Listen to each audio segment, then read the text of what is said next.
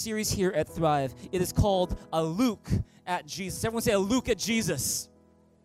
And what we're doing is we're taking a look at the amazing, incredible, irreplaceable life of Jesus according to the Gospel of Luke. And if you have your Bibles, would you please turn with me to the Gospel of Luke, chapter 3, verse 23. Chapter 3, verse 23. Luke 3:23. If you're wondering where Luke is, it's in your New Testament, second half of your Bible, third book in the New Testament. We're going to look at Luke chapter 3, verse 23. We've had an amazing time going through this Luke at Jesus, and we are looking forward to giving you this message this morning. I'm really excited to give it to you. I think it's going to be really interesting. I think it's going to be very encouraging for many of you here in this place this morning. Turn to your neighbor, give him a high five, and say, get ready for something great.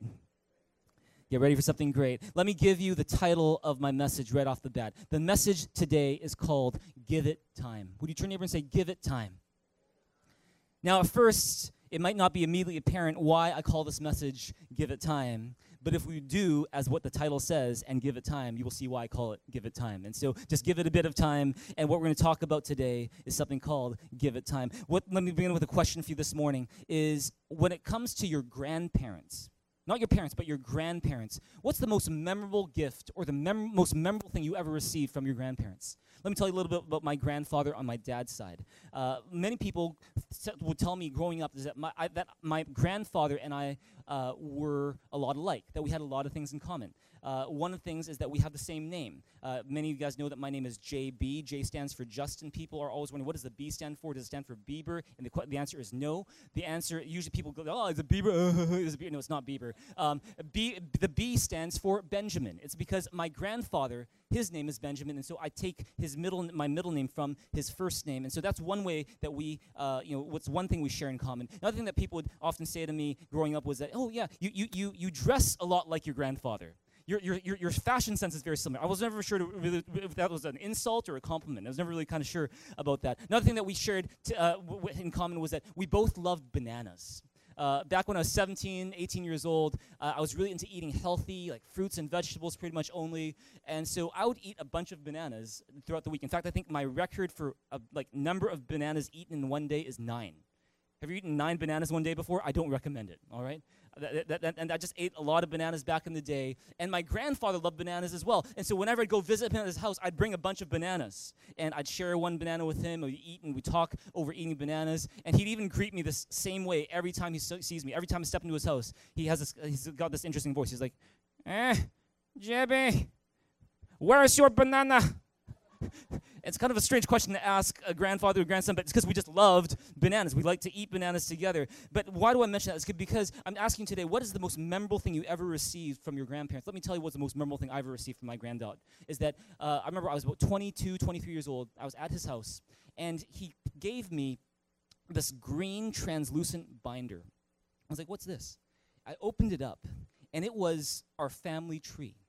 And see, not a family tree like one of those tournament brackets that you come and see, but it was a binder with kind of tab after tab and page after page explaining our family tree, explaining his siblings, his 8, 9 siblings, and the kids that they have and where they are now, the grandkids, the great-grandkids, and he would just go through every generation. And all of a sudden, as I'm flipping from page to page, I can see people that I've never met before that somehow I'm now connected to. It was really cool. It was such a really cool experience just to see people whose names I'm not familiar with, but yet somehow I had a connection to those people. Why do I mention that today? It's because today in the book of Luke, we are looking at Jesus' family tree. We're looking at what is called Jesus' genealogy, his ancestral line. And in just a few seconds, we're going to read a bunch of names of people who make up Jesus' ancestral line. This is not the easiest passage in the Bible to read, much less the easiest passage to preach on, but we're going to go through it today. And we're going to find this as we dig deeper into this passage, I believe we're going to learn some powerful truths that are going to help you and encourage you today. Are you guys ready? Are you guys ready? Here we go. So we're going to try this, and there are a lot of names. In fact, we're going to try to read 78 names in the span of about a minute and a half, all right? You can do it. Turn around and say, you can do this.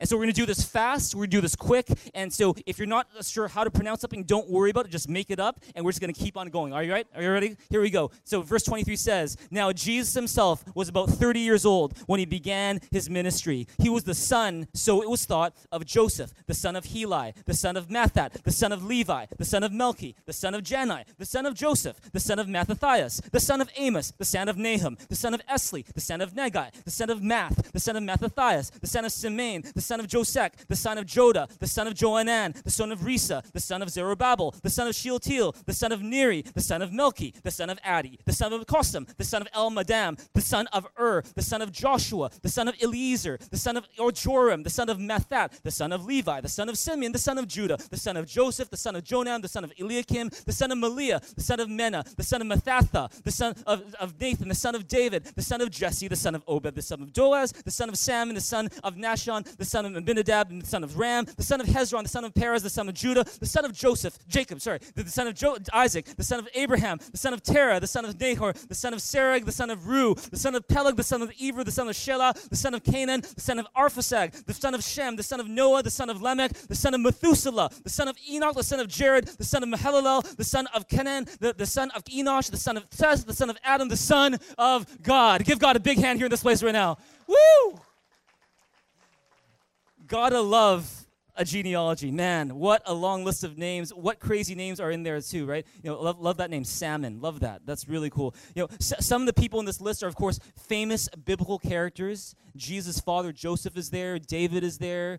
Abraham is there. Noah is there. But there's probably going to be a lot of names that are in there that you're not familiar with that are hard to pronounce. In fact, when I look at some of these names, I think to myself, I feel like I'm looking at the names of characters in a Star Wars movie, right? Like, Luke, I am your father. Where is your brother Mathat? You know, where is your son Melchi? You know, or they sound like almost Pokemon names. Doesn't Methuselah sound like a Pokemon? You know, how much HP does he have? What attacks does he have? You know, we got to catch them all. And see, here's the thing: is what can we learn? What can we learn from this list of names that make up Jesus' genealogy, his ancestral line? Well, first off, let me address a question that very often people have about the genealogy of Jesus, because you got to do this. Is this: if you compare the genealogy of Jesus in the Gospel of Luke with the genealogy of Jesus in the Gospel of Matthew, you're going to find they're kind of different. Have you noticed that before? Have you ever tried looking at those two genealogies before? Matthew has a genealogy, Luke has a genealogy, both of Jesus, but they're a little bit different. First off is that Luke's genealogy is a lot longer than Matthew's. Luke's genealogy covers about 78 names that we just read, 78 names that represent 78 generations. Matthew's genealogy skips generations, and it covers about 42 generations. Not just that, but you're going to find that some of the names in Luke's genealogy and the names in Matthew's genealogy don't match. For example, if you look at Matthew's genealogy, Joseph's father is called Jacob. But in Luke's genealogy, Joseph's father is called Heli. And other than the possibility that, okay, maybe Matthew is skipping some generations, what's the reason why these names don't match? See, over the centuries, Bible scholars, they've been trying to wrestle with this question, try to think of what could possibly be the reason why they don't match. Why are these differences there? And let me just give you a couple theories that people have been positing about why these two genealogies might be different. One theory is this. One theory is that Matthew's genealogy is talking about Jesus' ancestral line through his dad, whose name is Joseph. Whereas Luke's genealogy is talking about Jesus' ancestral line going through his mom, also known as Mary. And so that's why the two lines are a little bit different. And to support that, some people say, well, when you look at the book of Matthew and you look at how Matthew recounts Jesus' birth, it's all talking about it from the perspective of Joseph, his dad. When you look at Luke and you're reading about Jesus' birth, it's all talking about it from the perspective of Mary, his mom. And so maybe the genealogies also reflect that difference as well. Luke is telling us Jesus' genealogy through Mary, and then Matthew's talking about Jesus' genealogy through Joseph. That's one of the possible theories. Here's another possible theory. And for this one, I'm going to need a few volunteers. I'm going to ask, Paul, can I get you? Paul, why don't you come up? Let's see. Andy, can you come up? Or sorry, is that Ricky? Ricky, why don't you come up, okay? Let's see. I think she did this in their first service as well. I'll get Catherine to come up as well, and let's get one more person. One more person. Okay, I'm going to do this. I'm going to ask Cyrus, why don't you come up as well? Cyrus, why don't you come up as well? Okay, let's give all of our volunteers a big hand right now, okay? All right, okay. Okay, fantastic. Here we go. So this is what we're going to have happen right now. So, okay, you guys are going to play husband and wife, okay? All right. I know that's a bit awkward, but you're husband and wife. Okay. And then what's going to happen is, Cyrus, I know you're quite tall, but you're going to be a baby. Okay. Can you just sit here at the bottom of at my feet right now? Okay. And what's going to happen is, Paul, for just a moment, just stand on the side for a moment. Okay. Here we go. See, another theory for why the two genealogies of Jesus in Matthew and Luke are different has to do with Jewish marriage laws. They say this is that according to Jewish marriage laws, if a husband and wife are married, can you kind of look at least at like you're a little bit married, okay? Just a little, yeah. Okay, okay, that's good. Okay, I want you to do this, is what they said is this, is that according to Jewish marriage laws, if a husband and wife are together, but the husband dies before they have children, could you just pretend to die just now? Yeah, okay, all right.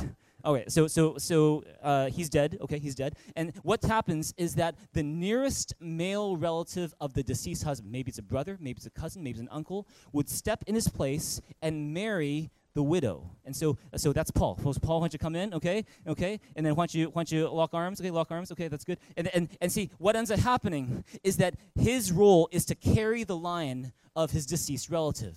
And say they have a baby, and it is Cyrus. All right, Cyrus, can you give a wine or a whale as a baby? He's a giggly baby. What can I say? And so what happens is this: is that say in this new marriage union, there's a baby, there's a son. What they'll say about the son is, in some cases, they'll say, "This is the son of the new living husband." In some cases, they will also say, this is the son of the deceased first husband. And so that's where there can be a difference as well. Can we give all of our volunteers a big hand in this place? Thank you so much, guys. That's great. Great job. Great job. Pretending to be married. That is good.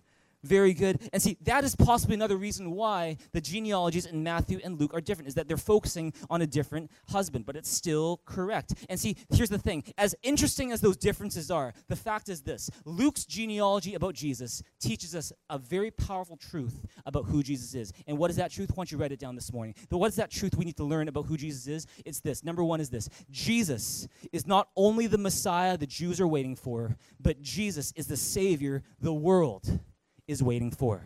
See, what does that mean? See, Matthew, when you look at the book of Matthew, Matthew is a Jew writing to Jews.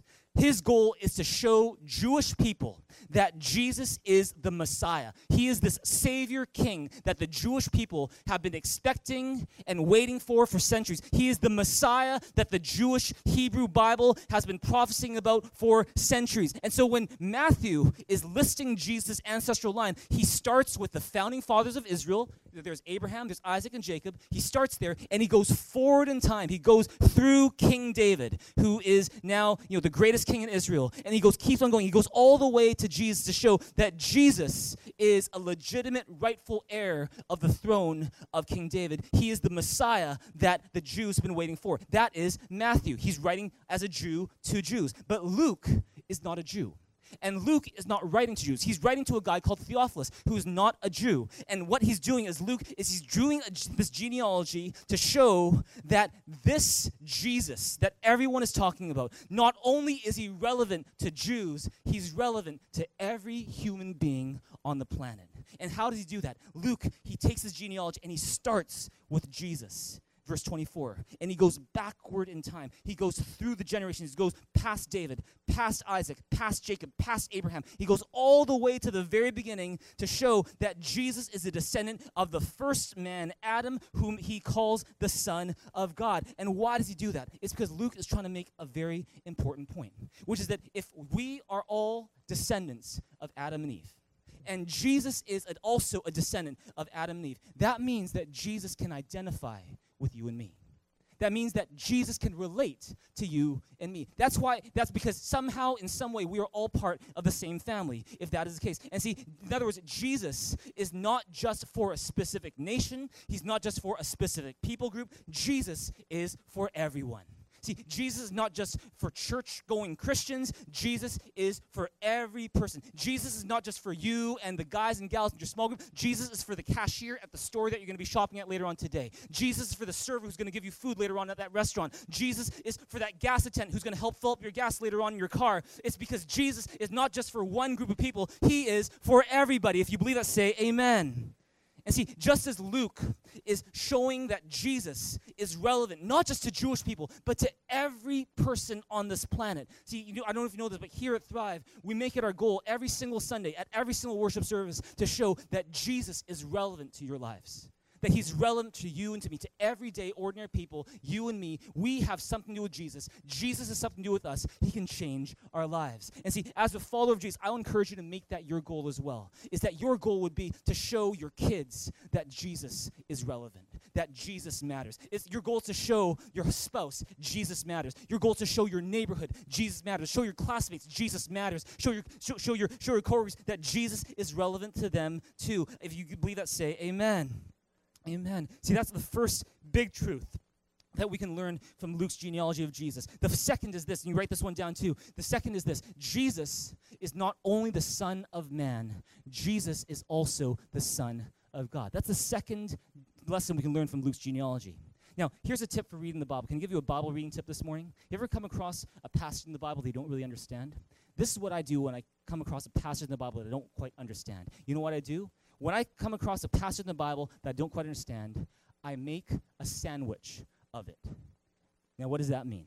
Does that mean that when I come across a Bible passage I don't understand, I go to Subway, I order a tuna footlong with extra olives, I skip the pickles, and I skip the passage and say, forget it, I'm not going to think about it? No, what I mean is this, is when I say make a sandwich, I mean look at what happens immediately before that passage and look at what happens immediately after that passage. In other words, you want to get some context. And see, what happens immediately before this genealogy of Jesus? If you were here last week, we looked at it last week together. We looked at the baptism of Jesus. What happens at the baptism of Jesus? Jesus, he gets into the water, he's getting baptized, he comes out of the Jordan River, and as he's coming out, the Bible says that a voice from heaven, God the Father, speaks to Jesus. And what does he say? He says, "You are my Son, whom I love. With you I'm well pleased." In other words, at Jesus' baptism, God the Father is affirming, Jesus, you are the Son of God.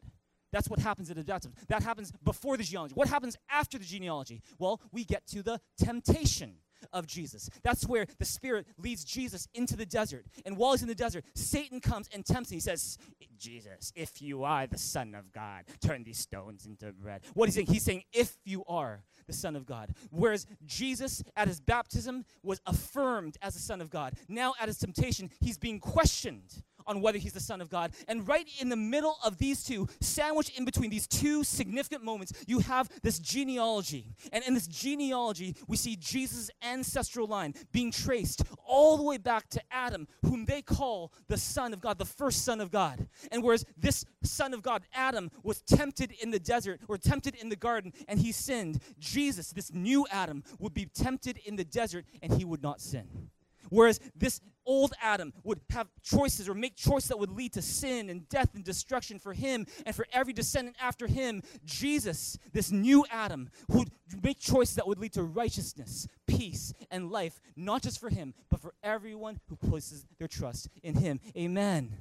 And see, and to prove that Jesus truly is not just the Son of Man, but he's also the Son of God. This Son of Man / Son of God, Jesus, lived a life that no ordinary human being could live. He lived the life that only God in the flesh could live, a life that fulfilled all of God's requirements. And not only did he do that, but he died on the cross, not for his own sins, but he died because he loves you and me. He didn't want us to be separate from God forever. And so he said, you know what? All your sins, all your mistakes, all your failures, all your regrets, place them on me, and I will receive the punishment that you deserve for that sin. I will die on the cross for you. And after he was buried, he rose again from the grave on the third day to show that truly he's not just the Son of Man, Jesus is the Son of God. Come on, give Jesus a big hand here in this place together, because he is the Son of God. Turn to your neighbor and say, he's the Son of God. And see, in doing these things, Jesus showed that he's not just the Son of Man, he's the Son of God. And in so doing, he became the perfect mediator between God and man, the perfect mediator between heaven and earth. That's the second lesson we learn from Luke's genealogy, is that we learn that Jesus is not just the Son of Man, he's the Son of God. Is this helpful in this place so far? It's amazing what we can learn from Jesus' genealogy. Amen. Third lesson, and we're going to close this morning. The third lesson we can learn from this passage is this. It comes from verse 23. Would you read verse 23 with me right now? Look at verse 23 with me, and in a big, loud voice, let's just read the first sentence together. 1, 2, 3, what does it say? Now, Jesus himself was about 30 years old when he began his ministry. If you have your Bibles in front of you, would you underline these words? About 30 years old. About 30 years. I want to underline those 3, 4 words there. See, some scholars find this year 30 significant. For example, in the Old Testament, they say that 30 was the age when often a person's ministry would begin. For example, Joseph, he became the prime minister of Egypt at the age of 30. David, he became the king of Israel at the age of 30. Ezekiel was called as a prophet of God at the age of 30. And they say that, if you want to serve in the house of God and you're a Levite, you can serve at the house of God at the age of 30. And so some scholars, they think, okay, 30, he's about 30 years old, that's kind of significant, but I don't want to focus on that today. Today, I want to focus on this fact. See, Jesus began his ministry when he's about 30 years old. In other words, there was a period of about 3 decades of Jesus' life where Jesus is basically unknown. He has not preached a single sermon.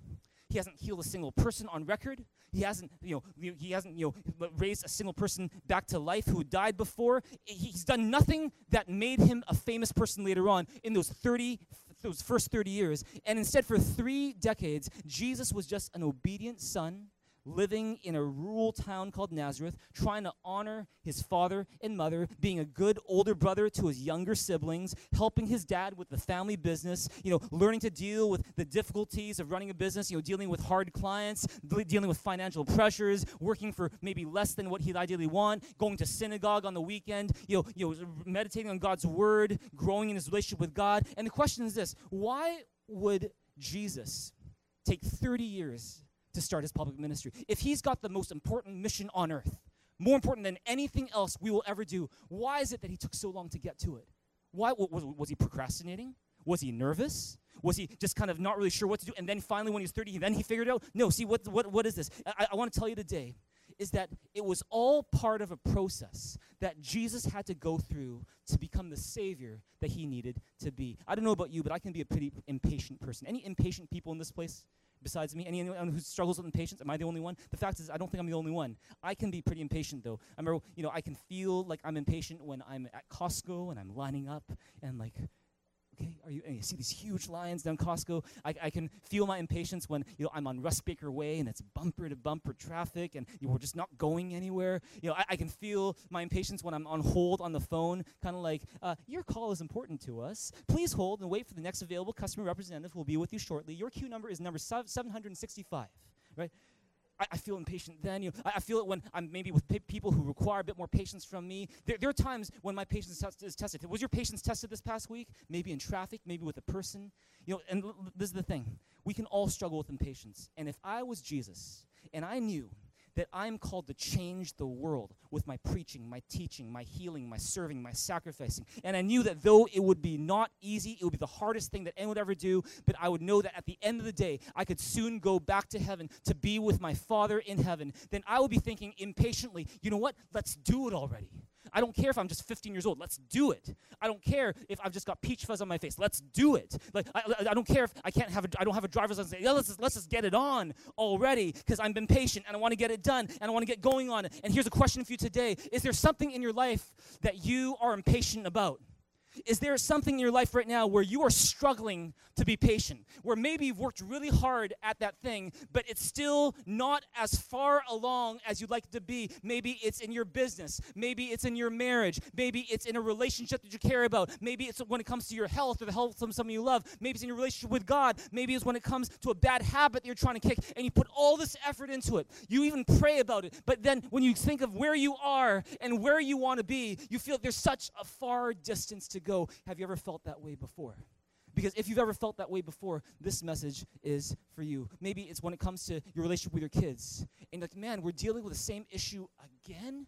When are we going to get past this? Or maybe when it comes to finding a future spouse, you're like, 5 years ago, I was looking for a future spouse, and I'm still waiting. 3 years ago, I'm looking for a future spouse, and I'm still waiting. Today, in 2019, that future spouse is nowhere to be found, and I'm still waiting. And it's kind of like, man, why can't we be a bit further along? Maybe you even feel a little bit like you're like a plane that's just sitting on the tarmac, waiting to take off, but you feel like for reasons beyond your control, you can't take off. You're just waiting. And just like, why are we waiting? Why the delay? Can we move already? Can we get going already? And maybe you feel like that in your life today. If that's you, then this message is for you. See, I believe this. I believe that the reason why verse 23 says it took Jesus about 30 years before he stepped into his public ministry was to teach us something very, very important that you need to know today. And you can write this down. And that is this, is that the best things in life take time to develop and are worth waiting for. The best things in life take time to develop and are worth waiting for. Can I get a good amen? See, as much as I'm a guy who can be impatient and who wants things done like yesterday, I've learned something, which is that whenever I'm facing a problem where there isn't an immediate solution, one of the best things that I can do is to give it time. And by give it time, I don't mean procrastinate, but what I mean by give it time is to give myself the time I need to let my thoughts develop on that issue, or give myself the time I need to mature so I'm more ready to face that issue, or to give myself the time I need to pray through that issue so I can get a sense of what God wants, or to give myself time to ask for advice and not just to do my own thing, or to give myself time to trust that God will work out his way. Because if I don't do these things, if I don't give myself time, sometimes I will be inclined to just go for a shortcut, short-term solution that will end up getting me far less than what I wanted at the end. I'm making sense in this place right now. Sometimes we can be so caught up in wanting an answer now that we make a shortcut, and we settle for much less than God's best for us. Here, I want you to write this down today. When facing a problem you can't solve, sometimes the best thing to do is to give it time. Would you turn to your neighbor and say, give it time? In other words, be patient. In other words, give it time. Look at Proverbs 14:29 with me in a big loud voice. Would you read it with me? What does it say? It says, a patient man has great understanding, but a quick-tempered man displays folly. See, let me ask you a question this morning. How do you give it time? Say you're struggling, you're waiting impatiently, and you're like, when is it going to finally happen? How do you practically give it time? And see, today I want to end by giving you 4 suggestions on how you can give it time. These are things that I'm learning in the process as well, and I hope you find it helpful. See, I got to say incidentally, Luke doesn't say what exactly Jesus was up to between the ages of 12 and 30 before he launched his public ministry, but I can bet you that these 4 things we're going to talk about right now are 4 things that Jesus did during that time while he waited for his public ministry to launch. Why don't you write these 4 things down right now? Number 1 is this: see the waiting period as your training period. See your waiting period as your training period. Have you guys ever watched the movie The Karate Kid? I'm not talking about the more recent reboot where it's Jackie Chan and Will Smith's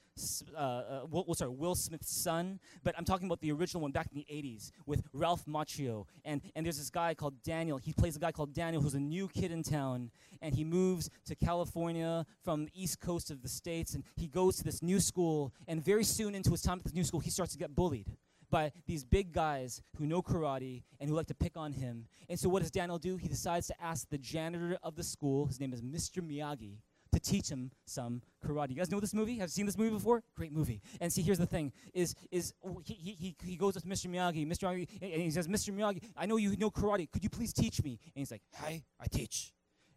And then he basically tells him, meet me at my house at 6 a.m. the next morning. So Daniel, all excited, he shows up at Mr. Miyagi's house at 6 a.m. in the morning, and he's all excited to learn karate. He's like, wait, what's the first thing? Well, is it the punch, is it the kick? And then Mr. Miyagi goes, yeah. And he brings Daniel to the back of his house where there's a big garage with all these cars. And he says, wash the car.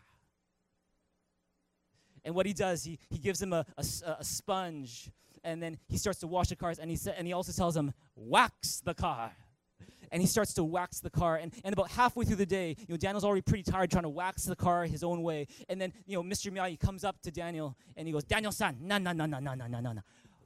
Wax on, wax off, wax on, wax off. And he starts to learn to do it Mr. Miyagi's way, and he's like, okay, weird, but I'll do it anyways. And he does that all day. He washes like 10, 11 cars, waxes 10, 11 cars, and he goes home pretty tired. The next day, he wakes up, and he shows up at Mr. Miyagi's house the next morning at 6 a.m., the same time. And it's okay, hey, yesterday was weird, but okay, I get what you're doing. I think I'm really serious, man. I'm really, really serious. So just please teach me some karate. He's like, oh, okay. You paint my fence. Paint my fence, and he gives him a paint can with a paintbrush, and he takes him outside to the backyard, and he says, "This is how you paint my fence: up, down, down. And he says, paint all the fence. And so Daniel's son, he paints all the fence the next day. His arms are tired. His shoulders are sore. He comes back the next day and he's like, come on, can we please learn some karate now? He's saying that under his breath. But he's like, okay, Mr. Miyagi, what else do you want me to do today? He's like, okay, today, sand the floor. And he gives him some sandpaper and he gets on his knees and he goes, sand the floor. Sand the floor. And Daniel is, after about 3-4 days, Daniel's really frustrated. He's like, I came here to learn karate, and he's making me a maid in his home. And so he gets up to Mr. Miyagi and goes, what are you doing? I was here to learn from you, and you're just taking advantage of me and giving and letting you have free labor. And Mr. Miyagi's like, no. Show me. Wax on, wax off. And he's like, show me, wax on, wax off. And what is that? It turns out that wax on, wax off is not about waxing cars. Wax on, wax off is about blocking punches, right? And he says, show me, paint the fence. And he's like, huh? And it turns out that paint the fence is not just about paint the fence. Paint the fence is about scaring your opponent, right? Or something like that. And see, here's the thing, is that in the process of learning all these chores, he was actually learning karate. And why do I mention that? It's because through this weird process that didn't make any sense to Daniel's son at all, Daniel was like, what am I possibly learning? This is all so meaningless. It doesn't make any sense to me. But at the end of that process, he realized that Mr. Miyagi was training him. And see, why do I mention that? Because maybe today you're going through a process or a situation right now that doesn't make any sense to you. And you think to yourself, why am I getting involved in some insignificant, meaningless things that have no bearing on my future later on?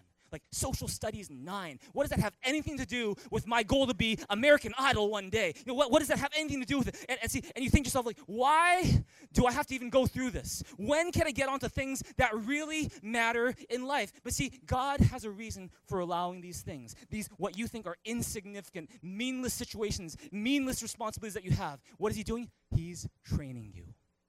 Turn to your neighbor and say, he's training you. See, sometimes that training process is not going to make sense to you, but he's teaching you some important lessons that you otherwise might not learn. He's training you in skills that you need to get to do greater things later on. If you believe it, say amen. Look at Hebrews 12:11. What does it say? Read in a loud voice. 1, 2, 3. It says, no discipline seems pleasant at the time, but painful. Later on, however, it produces a harvest of righteousness and peace for those who have been trained by it. See, there is a training process that God gets you to go through. And if you want to reduce the waiting time, if you want to give it time, one of the best things you can do to learn patience is to treat the time you're going through now not as torture, but as training. This is God training you to learn skills and to learn lessons that you might not otherwise learn that you need for the future. And as part of that, look at number 2 and write this down. Be faithful in the little things. If you want to learn to give it time, be faithful in the little things. Look at Luke chapter 16, verse 10 with me right now. Read in a big loud voice. 1, 2, 3. It says, whoever can be trusted with very little can also be trusted with much. And whoever is dishonest with very little will also be dishonest with much. See, this is God's principle for promotion. See, you're going to find this over and over in Scripture. Take David, for example. David, he was anointed to be the king of Israel at 16 years old. To be the next king of Israel at 16 years old. He's just a teenager. He can barely drive, and yet he's anointed the next king of Israel at 16 years old. But you know what happens? You know when he finally becomes the king of Israel? Not until 14 years later. He doesn't become king at 16. He's anointed king at 16. He's appointed king at 30. And in between his anointing and his appointing is a period called his training. And during this training period, he was learning to be faithful in the little things. For example, do you know what were David's 3 jobs when he first got anointed as the next king? It wasn't a royal job like standing with a scepter on a throne, but rather it was 3 jobs. Your first job, taking care of stinky, stupid, slow sheep.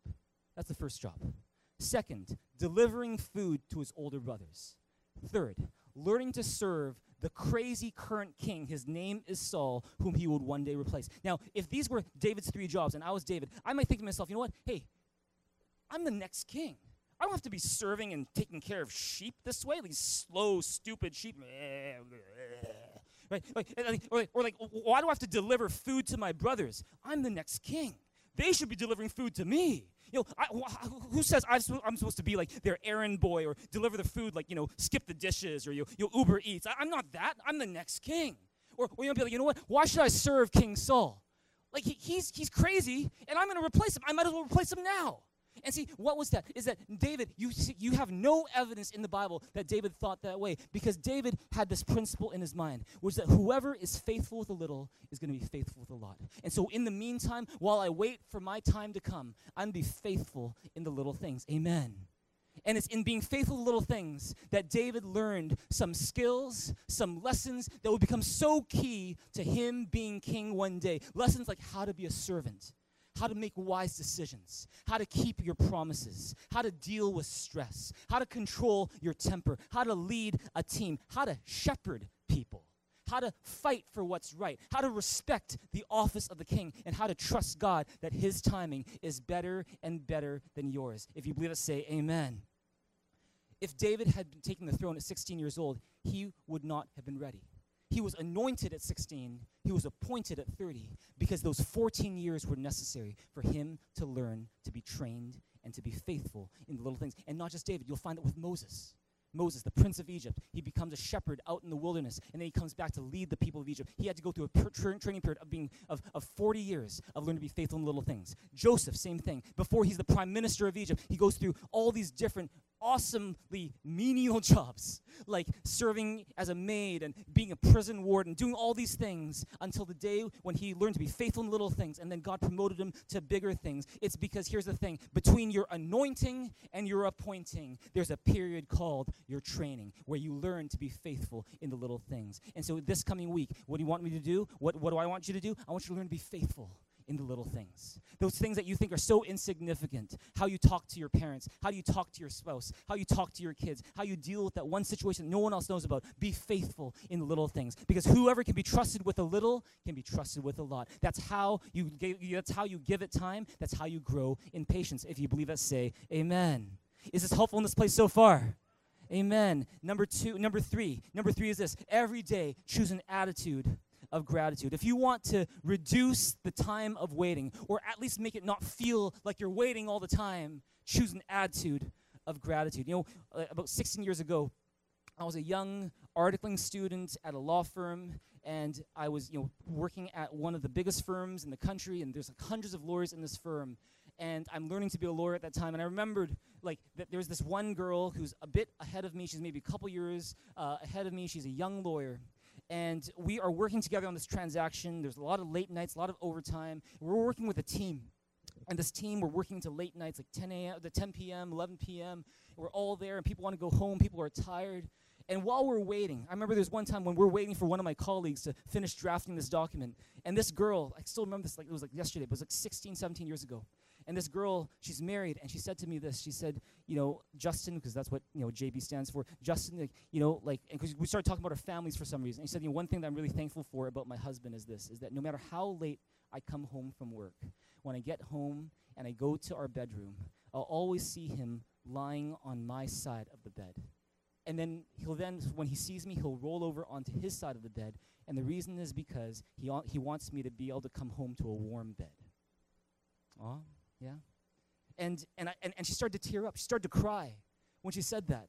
And it was one of those things where she's like, you know what? So even though we're waiting right now, I'm just really thankful. And she started to tear. And it was one of those moments when it just made you think and made you realize, you know what? You could be in a period of waiting right now, but there's still many things to be thankful for. You have blessings in your life, even in the situation that might not be ideal, and you can thank God for them. And when you thank God for them, the waiting gets easier. You can, in fact, reduce the time of waiting, or at least not feel like you're waiting all the time, if you will choose an attitude of gratitude. If you believe us, say amen. 1 Thessalonians 5:16-18 says it this way. Read it with me in loud voice. What does it say? It says, be joyful always, pray continually, give thanks in all circumstances, for this is God's will for you in Christ Jesus. Do you have an attitude of gratitude today? Are you someone who chooses that? See, attitude of gratitude is a choice you make. It's not just, I feel thankful, or I'll wait till I feel thankful. But you choose your attitude. And if you have trouble choosing your attitude, you know what's a great way to start choosing the attitude of gratitude? Do the Game Time Challenge. It says that's our challenge to you, to every day put put on an attitude of praise. Every day, put on an attitude of worshiping God. Every day, no matter what you're going through, put on an attitude of thanks, because when you do, life is so much better with God than without. If you believe that, say amen. Number 4, and we're going to close.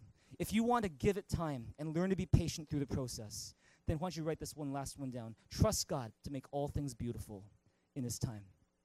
See, according to Luke, it took Jesus about 78 generations before He arrived into this world.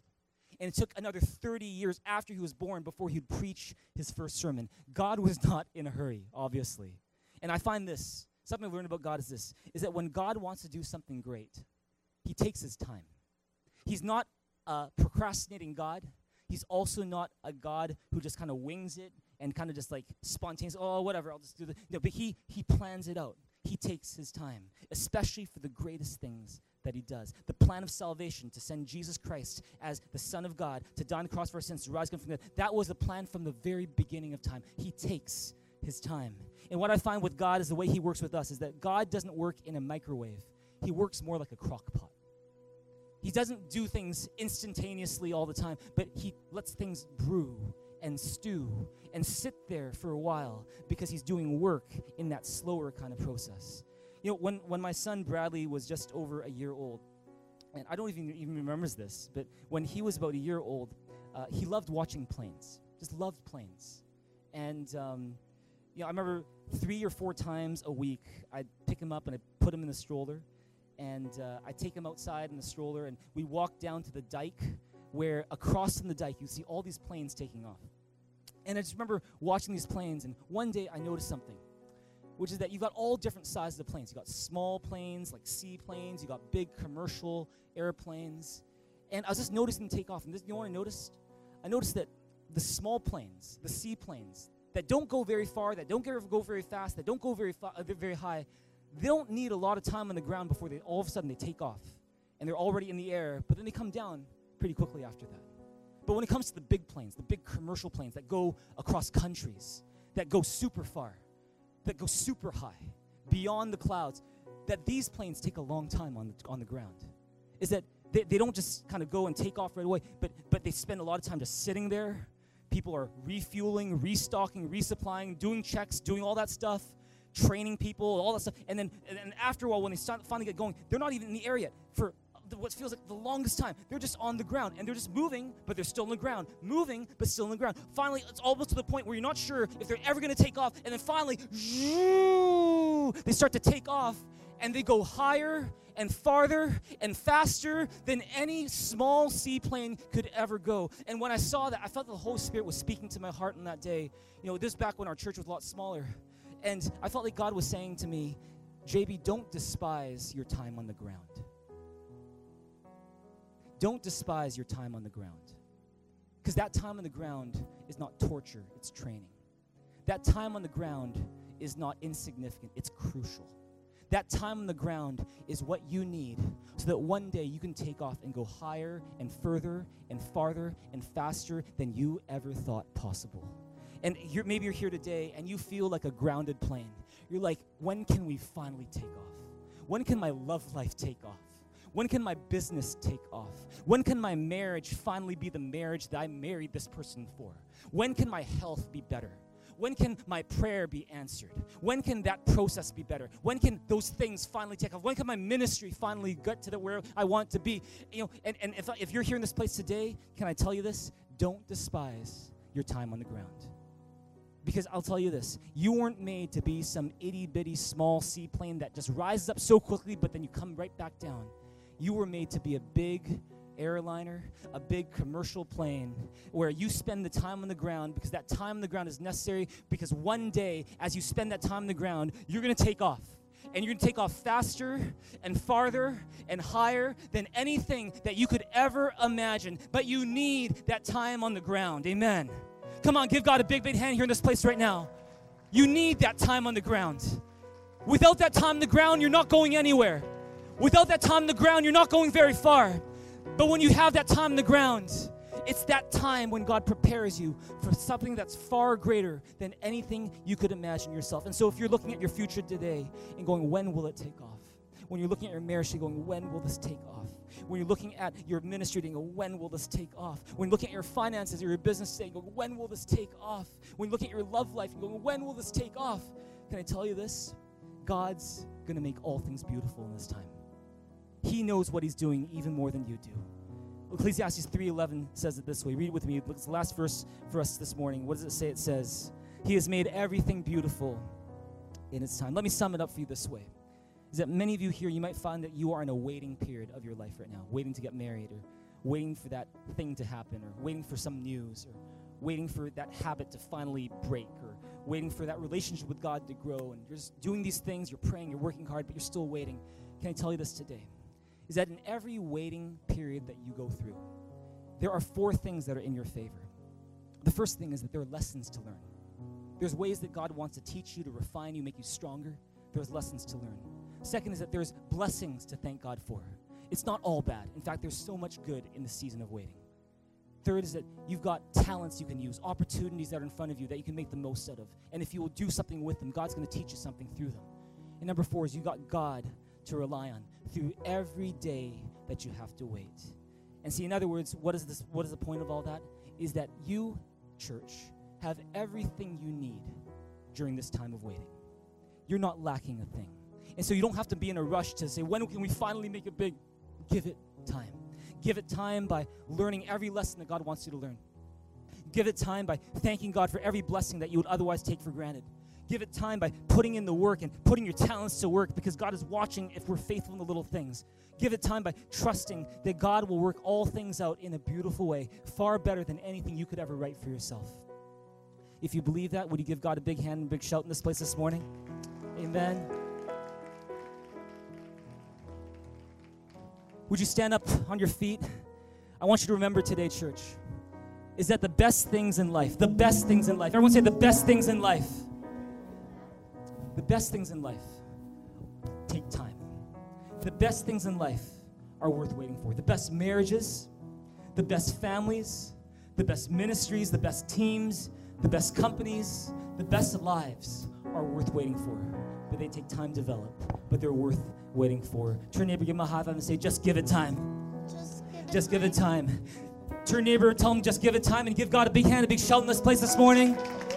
Let's respond to God. I'm going to ask our team to lead us in a song. I'll lead you in prayer after that. And today, we've been learning about God's amazing love for you and for me. And one of the biggest things I need to let you know today is that because God loved you so much, he sent his son, Jesus Christ, to die on the cross for your sins, to show you that his love for you is unconditional. It's unlimited. It's unchanging. It's not based on your performance. It's based on who he is. And the Bible says God is love. And so today, if you want to receive the forgiveness that comes through the blood of Jesus Christ, if you want to ask Jesus to come and to forgive you of your sins, if you want to ask Jesus to be your Savior today, then we want to give you an opportunity to do that right now. It's as simple as praying a prayer. If that's what you want to do, you want to receive Jesus Christ as your Savior, you want to invite him to forgive you of your sins today, then why don't you just raise your hand to heaven right now. Don't worry about what your neighbor's doing. You just respond to God right now with faith, with thanks. Just respond to God right now. Lift your hand to God. Lift your hand to heaven today. Don't worry about what your neighbor's doing. You just hold your hand up to God. Let your hand be lifted high to reflect how much you need Jesus today. Let the hand be reflected high to just say how thankful you are that he died on the cross for you. And we're just going to pray together right now. Those of you who've prayed this before, why don't you pray with those who are praying for the first time? And let's pray this together. Receive Jesus into our lives today. You can say, Dear Jesus, I thank you for your amazing love. How you died on the cross to pay for my sins. How you rose again to give me life. And so today, I place my faith in you, Jesus. I ask you, please forgive me of my sins. Please come into my heart and be my Savior and be my King, because you're the one that I need.